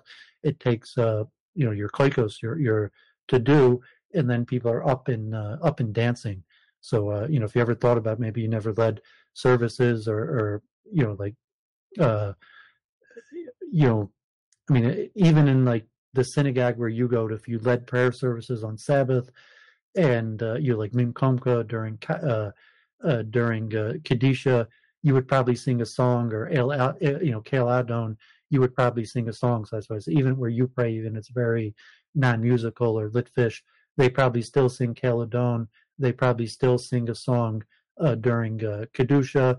And whoever is the prayer leader has thought about this and memorized tunes, and so there's a wisdom to it. So, Reasonable and Responsible says in the chat, David, why are you enunciating the divine names in 4? You're only supposed to do that while actually praying. So this is a traditional Jewish practice that you don't enunciate the divine names in full unless you're actually davening. Do you have any thoughts on this practice? I don't think I did. I don't think Kel Adon I said Eladon. Generally, to say the name, if you're saying it as part of a prayer, it's like saying a verse. And so, like in Torah learning, you're allowed to say the name. So, like in prayer, but if the halacha, if you're teaching someone Torah, or if you're saying the verse, you're allowed to say the divine name. And I don't think it actually had, say like Adonai, or something like that, just like, he said Adonai, that's like a sin. But like if you're doing Torah learning and just talking about like this is how you say God's name, or in reference, generally that's allowed. It reminds me of The Life of Brian, where someone is being stoned for saying God's name, and the guy is getting stoned said, "Look, all I said was that my wife's, cooking, was good enough for Jehovah," and then people just like start throwing stones at him. So, did you ever see The Life of Brian? Yeah, I might have, but no, I'm not such a movie guy or an entertainment person. But yeah, I'm familiar with the, those, jokes. I guess like, the Abbott and Costello, who's on first type thing, and you always have some wise guy in the chat that, like everybody's a rabbi. Like no one cares about Judaism, but then when you say something wrong, everybody in the chat's a rabbi. And when did you get this new chair? You got a gamer chair. I got it a few months ago already. Like, once I started making some money on my eBay business, I started, buying some stuff. And, so one of the first things I got was a nicer chair. And are you happy with it? Yeah, I mean, it's not, this one was only like $200. It's not great. It doesn't lean back. Like it, has a little cushioning, and I could manually lean it back. Maybe I'll get a nicer one at some point. But I mean, it's definitely way comfortable than what I had before. Okay, so I want to read a little excerpt from Ernest Becker from this terrific book that I've been reading on conservative claims of cultural oppression, meaning the nature and origins of conservaphobia. So Ernest Becker was an intellectual, and he wrote about society and the individual and psychology, and he wrote about death and the development of our personality. So here he is. He says, you get a good feeling for what the self looks like in its extensions if you imagine the person to be a cylinder with a hollow inside in which is lodged the self. Out of this cylinder, the self overflows and extends into the surroundings as a kind of huge amoeba, pushing its pseudopods to a wife, a car, a flag, a crushed flower in a secret book. Or I remember when there was this girl I really liked, and I met her on a Friday night, and I got her to write down her phone number, and so on a piece of like Wrigley's chewing gum. And so that piece of Wrigley's chewing gum wrapping paper was forever special to me because of what it symbolized. So here's the self that's pushing outward, and the picture you get is of a huge invisible amoeba spread out over the landscape with boundaries very far from its own center or home base. Tear and burn the flag, or find and destroy the flower in the book, or God forbid destroy my gum wrapper with Rachel's phone number on it, and the amoeba screams with soul-searing pain. So usually we extend these pseudopods not only to things we hold dear, but also to silly things. Our souls are cluttered up with things that we don't need. They're just artificial things, sometimes debilitating ones. For example, if you extend a pseudopod to your house, as most people do, you might also extend it to the inventory of an interior decorating program. You might get vitally upset by a piece of wallpaper that bulges and a shelf that does not join, a light fixture that isn't right. Sometimes you'll see the grotesque spectacle of a marvelous human organism breaking into violent arguments or even crying over a panel that doesn't match. Interior decorators confide that many people have somatic symptoms or actual nervous breakdowns when they are redecorating.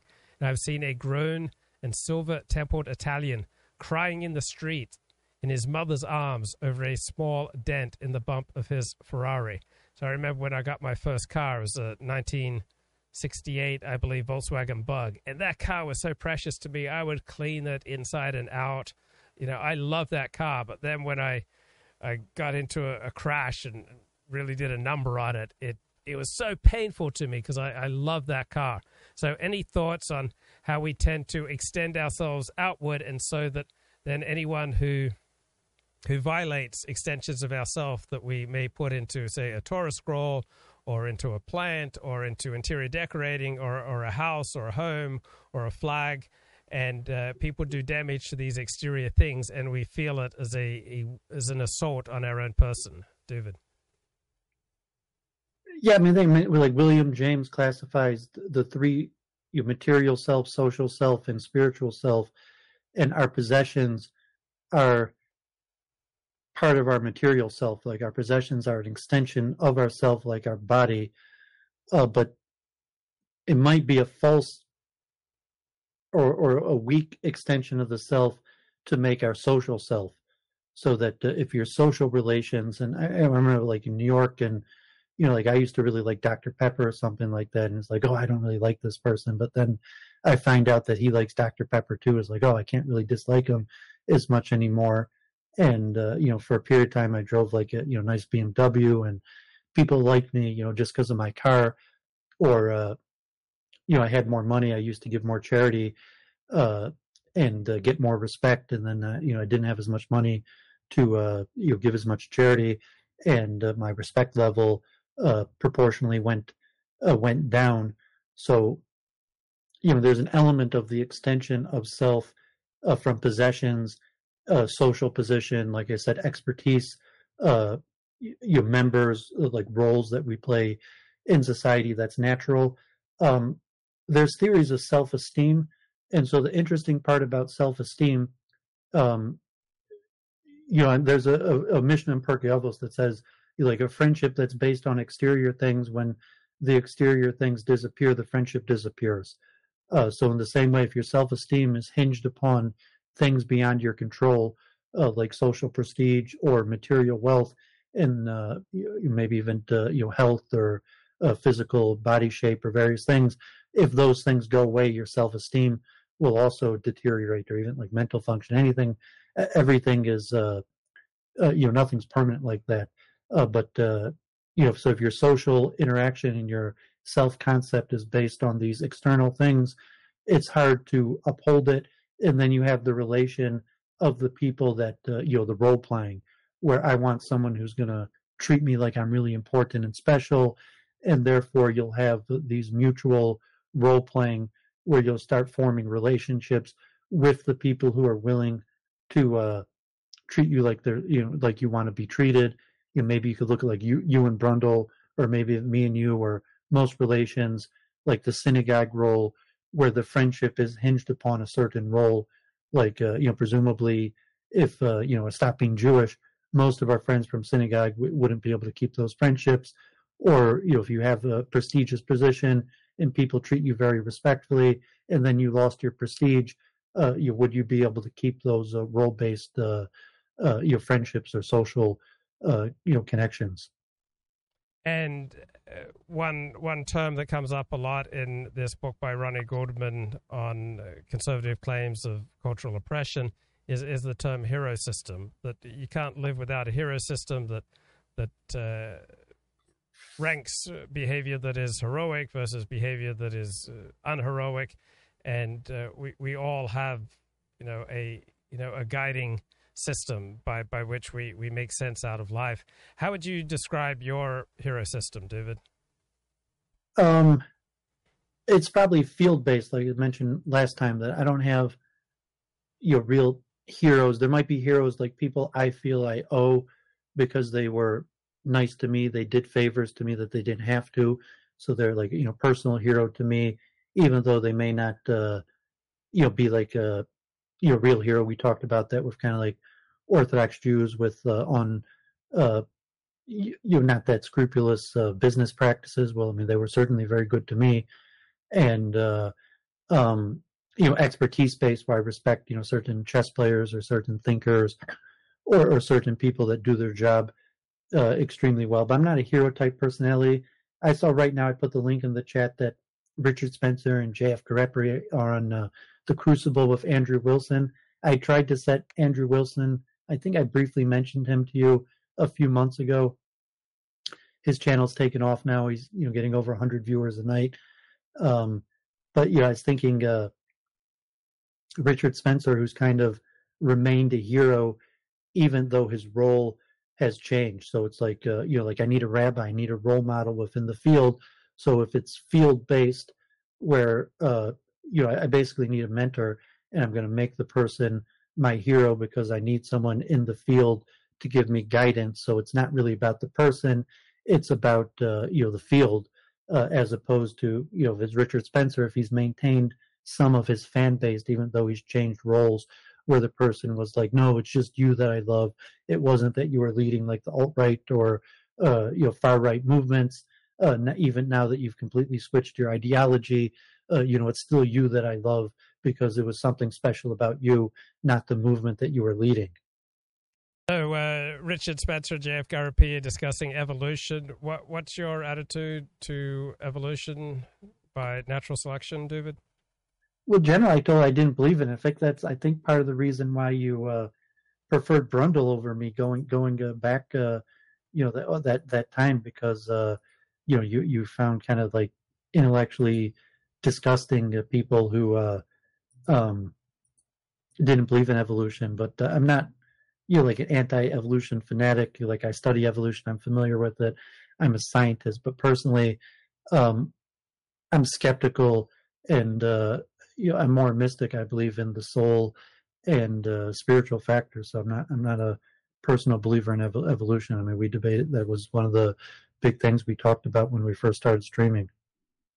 Right. I remember that night, it was like a group, we'd have these group discussions, and sometimes it just get out of control.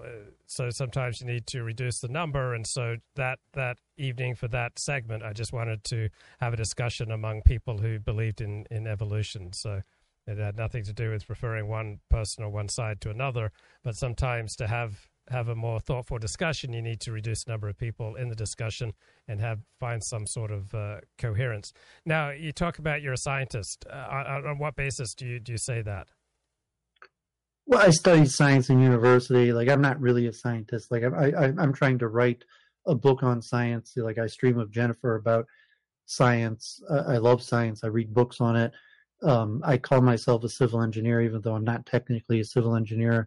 I more do property management.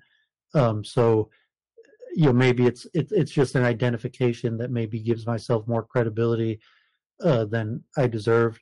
I mentioned, God forbid, my grandfather, a blessed memory, always called himself a university graduate, even though technically he wasn't.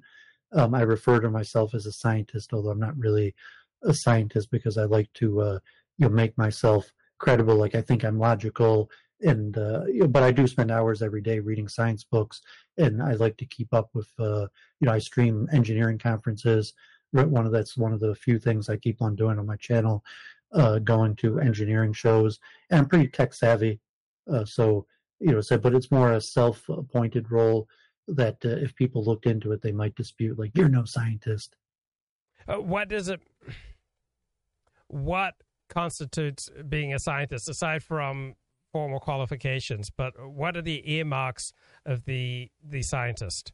Like, if I was to say I'm an Alexander Technique teacher, I would talk about, one, my formal training, but also the principles of movement and how we operate that come from the Alexander Technique. So what constitutes being a scientist, aside from formal qualifications, but what are the attitudes and the principles that constitute being a scientist, David?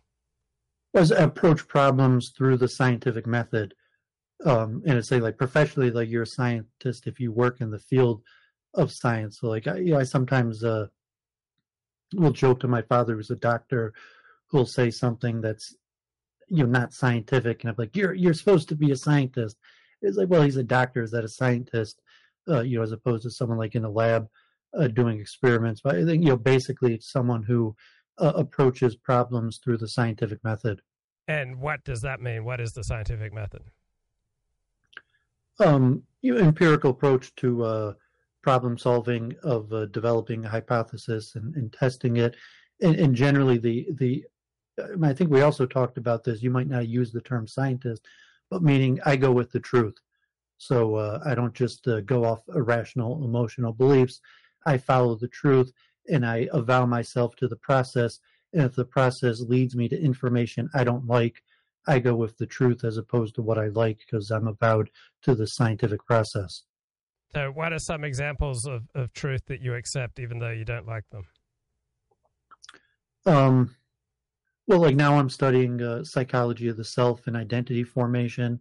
So, just to go through reflecting on myself and say, well, what does the experts and the evidence say about who I am? Maybe from like a Torah Judaism approach, political approach. I was thinking before I came on, if we talked, I was talking to Jennifer about what I call technocrats, and not in like the modern sense of like Elon Musk and technology, but the Greek sense of people who steered their way through the government system. I used to do building permits and, like as a civil engineer, steering people through the regulative process in order to construct buildings or do construction. And, from politics, there's the aspect of how does the mechanisms of power actually work versus what politicians, you have elections and what they say to win elections versus, what it takes to actually get something done, what the process and procedures. So, with that, I'm kind of a just the facts guy. Tell me the process and procedures. I don't need your, whether you're going to portray yourself as a good guy or a bad guy. That's relevant. That's not scientific. So one of the most painful truths that I came to accept with great reluctance was that in my life experience, I didn't see that Orthodox Jews are any more likely to be ethical or moral than non-Orthodox Jews or even just regular non-Jewish Americans. So that was quite disturbing to me. That was a very painful truth. Do you think that what I just said is accurate, inaccurate? I learned that young at like 21. I was in New York, and I could recall a handful of times like, you're supposed to be an Orthodox Jew. And, saying like, nah, but I mean, living in Brooklyn where there's hundreds of thousands of Hasidim and, seeing there's violence. And I mean, say Orthodox Jews in many ways are probably more upstanding in many ways. But no, I learned that pretty quick. And you said people are people. There's a rule. There's a system of rules. Just because someone's wearing a yarmulke or even davens doesn't necessarily mean that they're not going to steal or be mean or various things. So, but yeah, it did hit me. I went through that process of, especially because there were certain Orthodox Jews that exemplified the teachings and were extremely nice to me and went out of their way to be nice to me. But I quickly learned that you couldn't assume that, all Orthodox Jews were going to be like that. So I'm not sure, how far in or if, but yeah, I went through that process too. Yeah, but it's nothing about not all Orthodox Jews are going to be wonderful. Obviously, I knew that. That wasn't my point. My point was I didn't see that Orthodox Judaism empirically ennobled people. That some people, yes, they did become better through the practice of Orthodox Judaism, but other people became worse. And I didn't see that Orthodox Jews, for example, on average tended to be more honest in business than non-Orthodox Jews. So I didn't see any consistent translation of ennoblement, refinement, improvement in ethics from the practice of Orthodox Judaism. It's nothing about, of course, no individual Orthodox Jew is guaranteed to be righteous. That's not the point. The point was I thought the process of practicing Orthodox Judaism would ennoble and refine people by and large, and I just didn't see that consistently. I saw it happen with some people, but I just as often saw it made people worse. So that I found incredibly disturbing. Any thoughts on that more precise wording? Yeah, we don't have to get too much off topic on that, but we've talked about this before, and I would say that I think Orthodox Judaism does refine people in the way that Orthodox Judaism emphasizes is important. So because it's a dualistic, moral, communal relation, and there's certain aspects that are very important that I would say in those ways it does refine. So if you're just talking like a general absolute standard that would apply to Jews and non-Jews, you're probably right. But if you're talking about certain things that the community emphasizes, like being charitable to fellow people in the community, I do think it refines people, and even your average Orthodox Jew would be more refined in those at least aspects that the community emphasizes, even if not overall, on an absolute standard. So who do you think would be more likely to molest a kid? A priest, a rabbi, a plumber, a car salesman, or a Hollywood movie producer? Yeah, I mean, that's what I mean. If you're talking absolute standard versus a question, who would be more likely to lend me or you $20, or who would be more likely to just give me or you $20 and ask for nothing in return? And I'm sure me or you could both think of hundreds of Orthodox Jews that would probably just slip us a 20 without thinking about it, as opposed to you probably would have a hard time thinking of a bunch of Goyim that would slip you a 20. So if you're talking about molesting children, maybe, God forbid, maybe you're right, and Orthodox Jews are more likely to do that. But the certain aspects that Orthodox Judaism does refine people on, and I think you would agree with my point, you could probably think of 100 Orthodox Jews that would just give you a meal, give you a ride, slip you a $20 bill without even thinking about it. Okay, so you didn't answer my question, and I'll answer my question. I certainly don't think that Orthodox Jews are more likely to molest kids than anyone else. I would just say that I don't think any of those professions are more or less likely to molest kids. So whether you're a rabbi or a plumber or a Hollywood movie producer or a priest or a car salesman, I don't think you're more or less likely to molest kids, which is a very painful and bitter truth to me, because prior to 15, 20 years ago, I would have said, a rabbi would have been far less likely to engage in that sort of, horrific behavior. And now I just can't say that with any kind of confidence. And I just wish that I could. Yeah, so I'm accepting that. I'm wondering, are you acknowledging my point that Orthodox Judaism does in fact refine people, not in a general moral way that would be, like a universal standard to all humans, but in the certain things that Orthodox Judaism emphasizes, like if you needed help, if your car broke down, or you needed a few dollars to borrow, that presumably the vast majority of Orthodox Jews would be pretty likely to help you. Yeah, I think there's very strong empirical evidence that any religious identification is going to increase in-group identity. And with an increased in-group identity, you're going to be more likely to do things for members of your in-group. So whether you're an Orthodox Jew, or you're a Mormon, or you're a Muslim, or you're a Methodist or a Roman Catholic, the stronger your religious identity, that means the stronger your in-group identity. The stronger your in-group identity, the more likely you are to do things for your in-group. So I don't think it actually has much to do with Orthodox Judaism. Being a strongly identifying member of any religion, you'll be more likely to do things for your in-group. But Orthodox Judaism emphasizes charity. So if you think like Hinduism doesn't emphasize charity, I'm not sure your average Indian would think that they could call or ask someone for financial help or in a situation of help, because it's not something that's emphasized within the system. Maybe, like Islam or Christianity also emphasizes that. But I'm saying there are certain things that Orthodox Judaism emphasizes, and in those things that it emphasizes, your average Orthodox Jew is factually refined. So that means even, a scumbag Orthodox Jew at your local synagogue is going to be more likely to lend you $20 than maybe, the average goy that you know. If you're just classified that in groupness. It would depend on the level of their in-group commitment. So Orthodox Judaism is a high-intensity form of in-group identity. So a Hindu with an equivalent level of in-group identity, I suspect they'd be in the same ballpark as the Orthodox Jew in helping out their fellow Hindu. Right, and I say no, because it doesn't emphasize that. Judaism, specifically Orthodox Judaism, emphasizes these principles.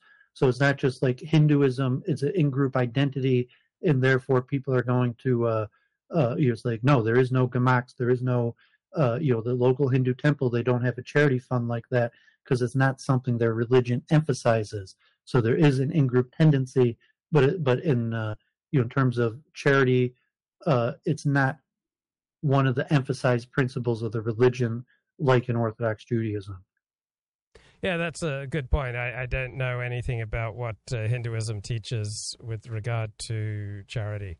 But here's another extension of a very painful and uncomfortable truth that came to me over the years, and that is that someone who believes in God is neither more or less likely to be a decent and ethical person than an atheist or a completely secular person.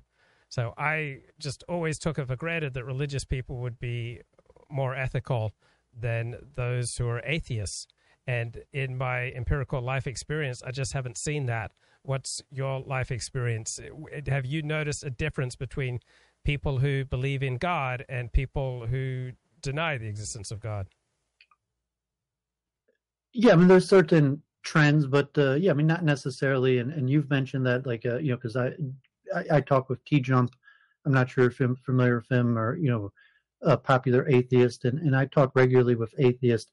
And, you know, there's the point about IQ, and generally atheists in America are usually more educated and have an higher IQ, and that could have a certain correlation with more ethical behavior, or you know, within Orthodoxy, certainly Brooklyn, or maybe, you know, comparatively like LA, that the Orthodox Jews might be the poorer of the various sects of Jews, and therefore going to have a higher tendency towards immoral behavior, that, you know, more correlated to social economic status. And just thinking, you know, I was thinking of hard truths that I took upon myself. So you're looking at these hard truths of perceptions you had of other people that you found to be untrue. I was thinking more the hard truth, the truth hurting about perceptions about myself that you know, I found to be untrue. And certainly I think those are much more painful. I mean, it's painful for your, you know, lofty vision of other people to collapse, but I think it's even more painful for your lofty vision of yourself, or even you know, pictures of your own you know, self capabilities to collapse. Well, it was very painful for me because starting at about age 24, I dedicated myself to the idea that religion makes people better. And, you know, I made all sorts of, you know, arguments and proclamations about that to people. It was a guiding force in my life. And then as I entered my 40s, I realized that what I'd been advocating seemed to me to be a delusion.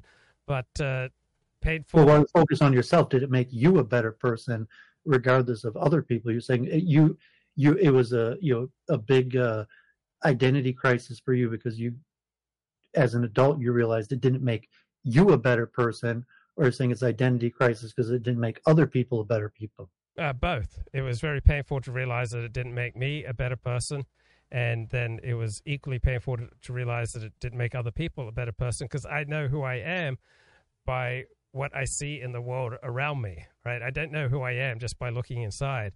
I know who I am by looking outside and looking at the world around me and trying to make sense of it. And then when I see that the way that I'd been making sense of the world around me was based on a delusion, that really shook me up. But you talked about accepting painful truths about yourself. So what are painful truths about yourself? Here, I'll give one out for myself. I have an excessive and inordinate desire for admiration.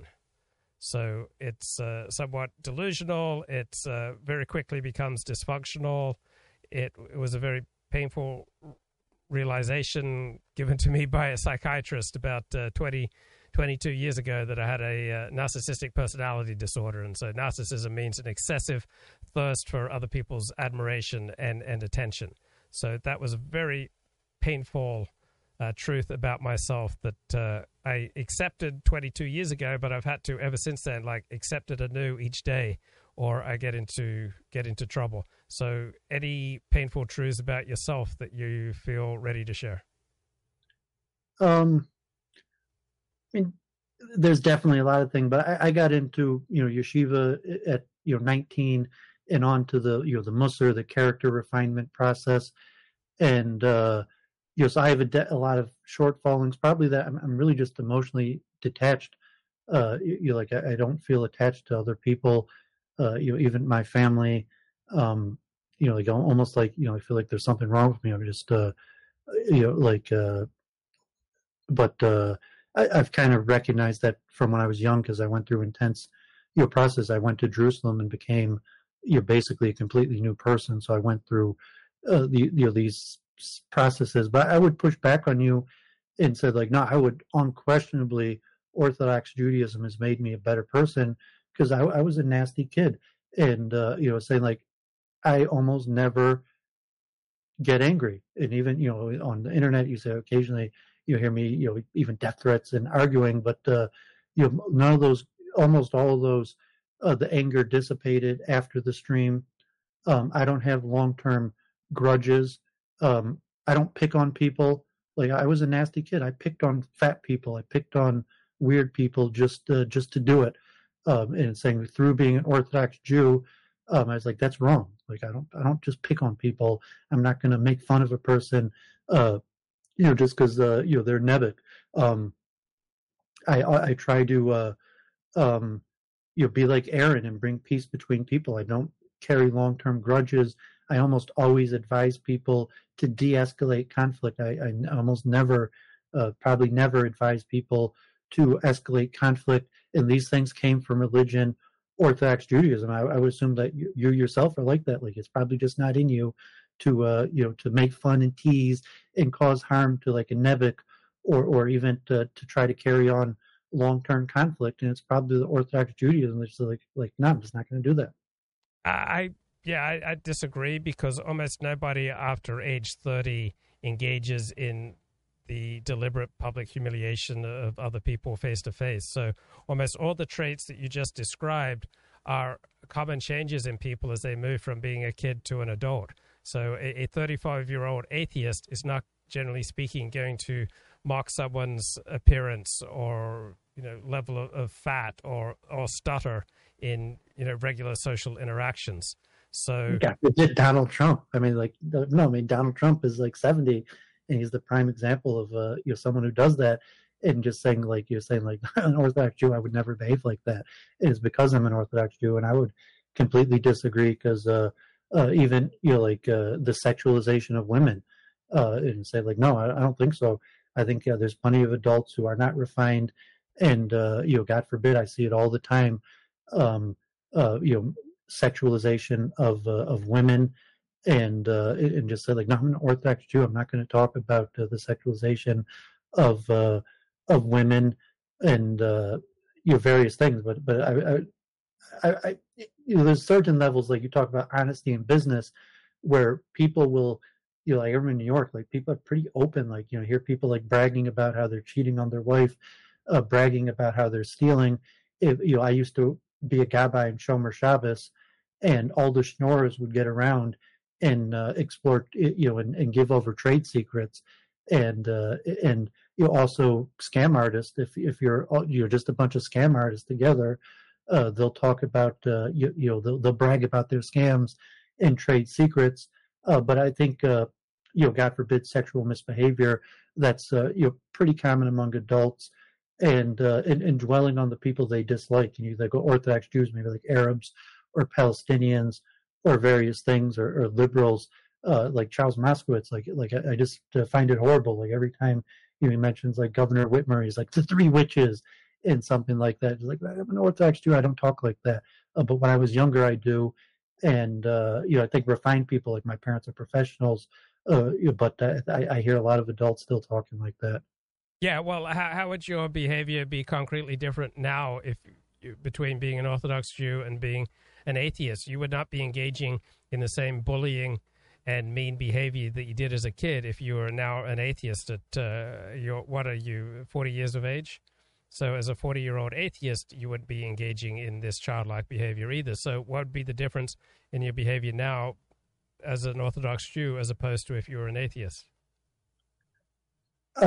Well, I'm compassionate and merciful, that I would probably be a harsh person who would just, even, God forbid, thinking of my father, thinking of, some Orthodox Jews are accomplished people that kind of like, oh, people get what they deserve, or, like dumbass, moron, type thoughts that generally I don't think that. I don't think about people and think that they deserve their own suffering, or like moron, type thing that I think a lot of people. And if I was an adult, I would probably, if I was single, maybe I'd be going to bars, womenizing, like I was in New York, and you probably know better than almost anybody, where people will plot out their, their womenizing and, so to say, their sin. And, if you're a 40-year-old atheist in New York right now, David, you would not be out there womanizing. I mean, that wouldn't be a realistic option. So, if I was single with children, of course I would. I lived in New York City, saying the average age of most people in bars is like 40s or 50s. I mean, you have some younger people, but no, I mean, absolutely. There's 40, 50-year-old men on the prowl, and like, God forbid, you'd be trying to, the game probably in Hollywood in New York is to have sexual relations, every night as often as possible. And I think that, relatively, that's probably what half of people in Manhattan do. Probably in LA, where you're out there, there's probably, But we're talking about you. You wouldn't be in a bar, even if you're an atheist, picking up women. That's not who you are, and it has nothing to do with your Orthodox Judaism. You're just not. That just wouldn't be a realistic option for you at age 40. I wouldn't be compassionate though. Because no, it would be. No, I'm saying like most people are. I'm not talking about most people. I'm talking about you. You're not the type of personality who's going to be happy hanging out in a bar at age 40, trying to pick up women. No, it's not my personality. I'm just saying that. But I would probably be. Like I wasn't when I was younger, before I went to Israel and became an Orthodox Jew. I wasn't compassionate at all towards other people. Like it wouldn't have bothered me to. But we're not talking about your younger self. You keep wanting to slip away from a very simple question. The difference is not between yourself now and your younger self. The question is yourself now as an Orthodox Jew versus yourself now as an atheist. How old are you? Are you approximately 40 years of age? 44. Okay, 44. So a 44-year-old David, okay, if you were completely secular, I just don't picture you being at ease and happy hanging out in bars trying to pick up chicks.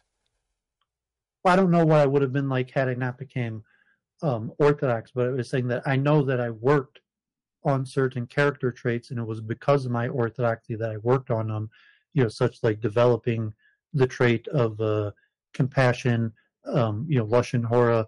I don't think I would be careful about Lashon Hora, maybe a little bit. I don't think I would have been compassionate because I know I had to really work hard on those things. And on the other hand, I'm sure there are ways that you're a more refined person because of your Orthodox Judaism. But on the other hand, you've missed out on a lot of social connections by living in a much more narrow world. So if you were an atheist, you would have a larger life. You'd have more social connections. You wouldn't be able to retreat to an insular world. And so as having a larger life, that would also rub off some of the harsher edges to your personality, and that in and of itself would have a refining effect. When you have a larger life, when you're mixing with a wider variety of people, when you're more engaged with the general populace, that also has a refining effect. I mean, to some extent, I think it was the opposite. Even here, that I'm, you're kind of introverted that and don't do much. But no, I think it's the yarmulke and being an Orthodox Jew that actually led me to experience much more, especially in Manhattan, where I did all sorts of things like party promoting, involved in drug dealing, even cocaine addict, party promoting, managing rappers and concerts. It was something I wouldn't have had myself. It was that I was under the yarmulke of an Orthodox Jew. That it was me as an Orthodox Jew dealing with people as a Jew that gave me the confidence to do these things. Even when I go to engineering conferences, it's still, I think, like the power of the yarmulke that gives me the courage to go to these conferences and go table to table and just speak to people, because people say, "Oh, you're Jewish," and like, "Yeah, I'm Jewish," and that's what gives me the confidence to kind of get over my introversion. I mean, maybe you didn't suffer introversion like that, but I think without my yarmulke, I don't know if I would have, and I've done more things than, a lot of people. Like I was right there in the middle of Manhattan and seen a lot of things. And even here in Detroit, I saw, Congresswoman Debbie Dingell. I know almost all the politicians and wealthy business people. And it's the power of my yarmulke that gives me the courage to walk over them and speak to them. I read your book. Maybe it's the same for you too. If you were just Luke Ford, would you have interviewed those people? But I read your book, and it's like, no, it was the power of your yarmulke and being under the mantle of Orthodox Judaism that gave you the courage to be like, I want to speak to you. I want to interview you. I want to find out about you. I mean, you don't see that like that? I'm sure that plays a role, but it both both gives you the strength and the energy to extend yourself, but it also the has identity. Yeah, they're saying that they like, okay, we just I'm Luke Ford versus I'm Luke Ford, an Orthodox Jew. So it gave me the identity, like, who are you? And saying, well, I'm an Orthodox Jew. That's who I am. Well, and it's saying, like, you didn't feel like that when you interviewed. I mean, I think you said you wore your yarmulke always when you interviewed those people, when you contacted those people. And if they were like, well, who the hell are you? And you, well, I'm an Orthodox Jew. That's who I am. And I think that identity largely was what gave me the confidence to, get out there and in the middle of the things that I got in the middle of. Well, I've interviewed thousands of people without a yarmulke. I've interviewed thousands of people with a yarmulke. It comes with advantages and disadvantages.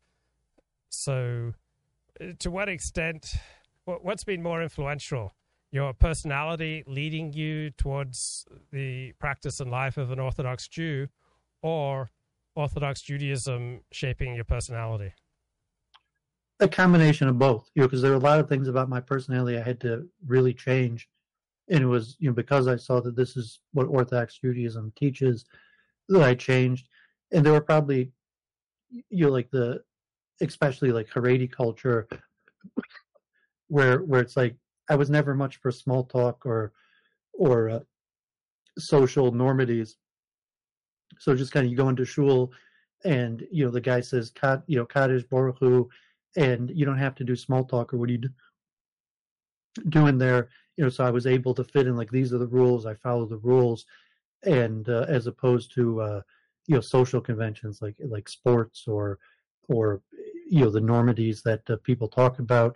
And even as an excuse, like I said, okay, like, yeah, I was kind of a nerdy introvert anyway, so I probably wouldn't have been, going to bars, picking up women, but saying that the being under the yarmulke gave me an identity to be like, well, what are you doing here? Well, like, I'm an Orthodox Jew, and like I said, speaking to powerful people, speaking to politicians, being curious, like well, why do you care so much about politics and current events and what's going on?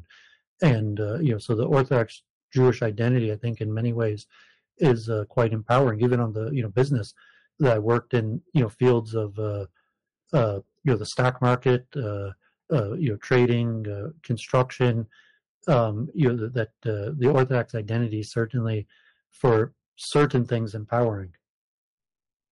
But at the same time, you've also stepped back frequently from Orthodox Judaism. So what is it about Orthodox Judaism that leads you to step back from your level of involvement? Because I'm not really one of them. Like, I'm just a half Jew, Baal Tshuva, and my family, so as I got older, I didn't get married, and I saw, like, it's not really who I am. So I think I had to work more to, like, becoming a goy again than to be an Orthodox Jew. I think fitting into Orthodox Judaism was relatively easier for me.